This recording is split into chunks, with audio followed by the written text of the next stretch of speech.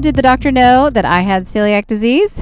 Well, I'll let you know in this podcast. Hey, this is Celiac Gluten-Free Living with Deb. Welcome to my podcast. Would you subscribe so you don't miss an episode? Would you rate the show 5 stars so other people just like you can find the show easier and faster? I'd really appreciate it. All right, back on topic. How did the doctor know I had celiac disease? Well, I can't 100% say for sure because I am not my doctor, but I can tell you, looking back, my experience with it and what I think. So, listen, I was diagnosed with celiac disease 16 years ago as an adult, so I've been living with it. I struggled at the beginning, but I feel happy and healthy now. And so, going back to when I had celiac disease. On my previous podcast, I talked about a lot of the symptoms I had and how I struggled with them for several months. And it wasn't an easy day. It wasn't easy for the doctors to figure out actually what was wrong with me. It took multiple doctors. At the very beginning, I just went to urgent care because I was saying my stomach's upset. I feel like I'm sick to my stomach all the time. I feel tired. And, and they were like, did you travel out of the country lately? Did you eat something or drink something or get something in another country? No, I haven't gone anywhere, nowhere. It's just been going on for months. And, well, try this flu diet or whatever, clear liquids for 2 weeks and blah, blah, blah. So came home, made this broth, and I was eating I don't know, the flu diet, whatever that is. It did absolutely nothing for me because it didn't address the problem of celiac disease, and I was eating gluten still. And so it did absolutely nothing for me. So eventually, like I mentioned in my last podcast, my family got sick of me, being sick. And so they actually asked a family friend who was a doctor to reach out, call me. So he called me and he ordered blood work for me to get done. And from that blood work, there was a red flag because I had a very high liver enzyme count, way higher than normal. So my doctor, he actually then referred me to a gastroenterologist. And once I got into the gastroenterologist, that's who I eventually diagnosed me with celiac disease. She had a few things ready for me, like an upper endoscopy, which from my understanding is basically when they put a camera way down you and kind of visually look at your digestive system or something like that. I am not a doctor, okay? This is me telling you what I think it is, okay? Something like that, okay? And so she had that scheduled for me.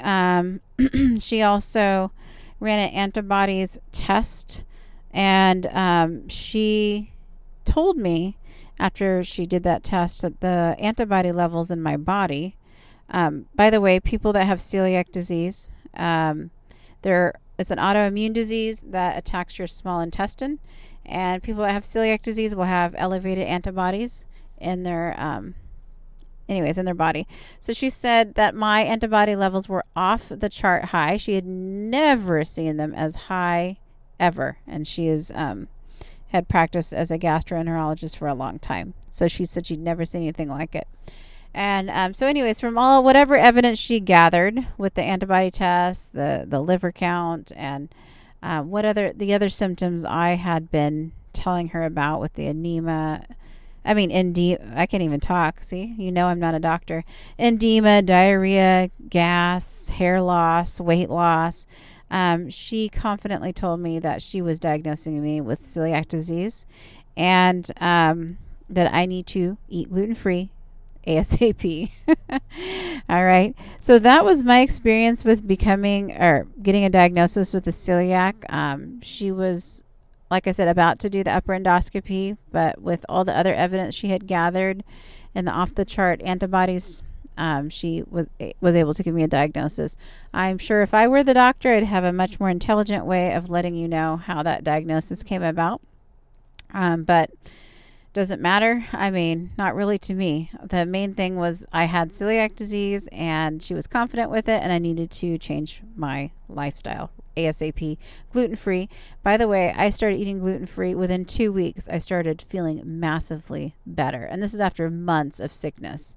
2 weeks into the gluten-free diet, it was just like my life was turning around. I felt like a wilted flower that had been placed into water, and I was just slowly coming back to life. It was absolutely amazing. So that's how the doctor knew I had celiac disease. That's what she communicated to me anyway. And all doctors, doctors are different, and the way you get diagnosed might be different with your doctor. So every doctor is going to work with whatever their patient is, whatever symptoms they have, whatever tests they run, and they will, it's not one size fits all the time. But that was my experience with it, just to let you know. So I hope that message helps you in some way, shape, or form. And if you haven't been diagnosed, if you're struggling, don't give up. Just hang in there. Because like I said, it took me a good, couple months before I actually got a diagnosis. And one thing it was actually really hard waiting for a diagnosis, because if you're really, really sick and you don't know what's going on, that is one of the most frustrating things in the world. And I understand. Knowing your whole body, like feeling like your whole body's shutting down and you have no clue why, is very frustrating, and it's scary. It is one of the most scary things in the world to not know what's going on and what's going to happen next. That's very stressful.